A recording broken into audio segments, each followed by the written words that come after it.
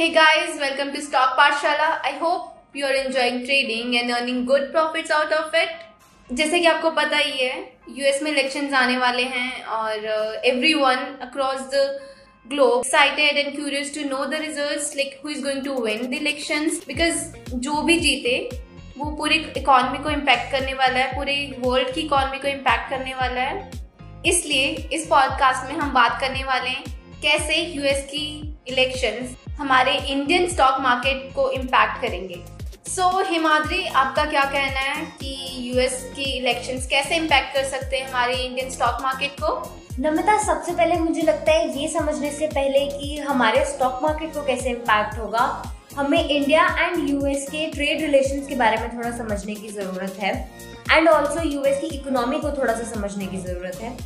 जैसे कि अगर हम देखें तो यूएस की टोटल पॉपुलेशन जो है वो वर्ल्ड पॉपुलेशन की सिर्फ 5% है, लेकिन जो वो ग्लोबल इकोनॉमी को कंट्रीब्यूट करते हैं वो 30% है, which is a major chunk. And अगर हम इंडिया और यूएस के ट्रेडिंग रिलेशंस की बात करें तो उन दोनों के बीच में जो बायलैटरल ट्रेड है that is somewhere close to $89 billion, which is why it is also India's number 1 trading partner. अब अगर हम यूएस की इंडियन इकोनॉमी में कॉन्ट्रीब्यूशंस को काउंट करें तो वो बहुत ज़्यादा हैं.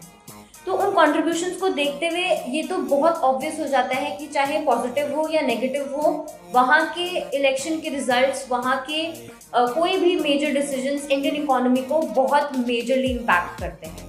ओके, सो जैसे कि यहाँ पे 2 कैंडिडेट्स हैं यूएस में, जो mister Trump and mister Joe Biden. तो आपको क्या लगता है कि दोनों में से कौन जीतेगा तो उससे हमारी इंडियन स्टॉक मार्केट में ग्रो आएगा? अगर हम ये देखें कि दोनों में से कौन बेटर है इंडियन इकोनॉमी के लिए, so it is difficult to say, because दोनों की अपनी अपनी पॉलिसीज हैं, दोनों के अपने व्यूज हैं, थॉट्स हैं towards India and its economy. तो हमें बेसिकली ये समझने की ज़रूरत है कि इस टाइम पे उनकी क्या पॉलिसीज रही हैं बिफोर इलेक्शंस एंड उन्होंने इलेक्शन के कैंपेन्स के थ्रू उन्होंने कैसे लोगों को इन्फ्लुएंस करने की कोशिश की है या अपना क्या पॉइंट ऑफ व्यू आगे रखा है.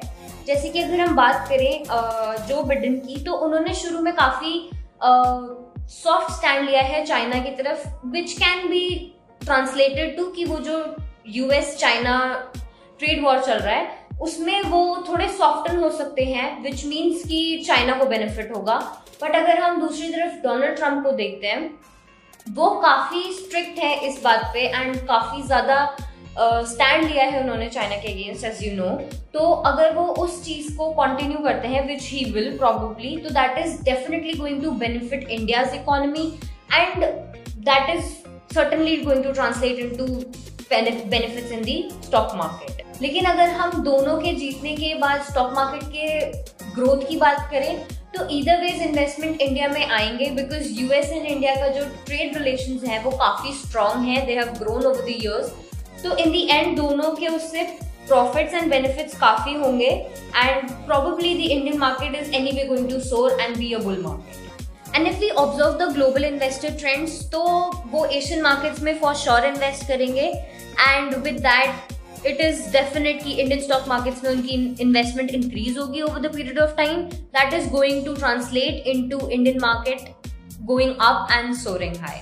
सो अकॉर्डिंग टू यू, जो भी इन्वेस्टर्स हैं हमारे इंडियन मार्केट के, उनको अपनी स्ट्रैटेजीज तैयार कर लेनी चाहिए ड्यूरिंग द इलेक्शंस एंड उसी के हिसाब से उन्हें इन्वेस्ट करना चाहिए. बिल्कुल नमिता, क्योंकि elections are just round the corner. I mean November 1st week is when the elections happen. तो इलेक्शंस होते ही रिजल्ट्स आएंगे and then the markets are going to go up according to what the trends show. तो अगर markets up होनी है तो obviously a trader और एन इन्वेस्टर वुड वांट कि उन्हें उस सोरिंग का एक जो प्रॉफिट मार्जिन है वो वहाँ इंक्रीज होगा. So they want to encash that. So I guess उन लोग को अपनी strategies बिल्कुल तैयार कर लेनी चाहिए and as soon as the results are out, they should be on it. So thank you so much Himadri and to our listeners. So this is all for today's podcast and see you in the next podcast. Thank you so much for listening to us.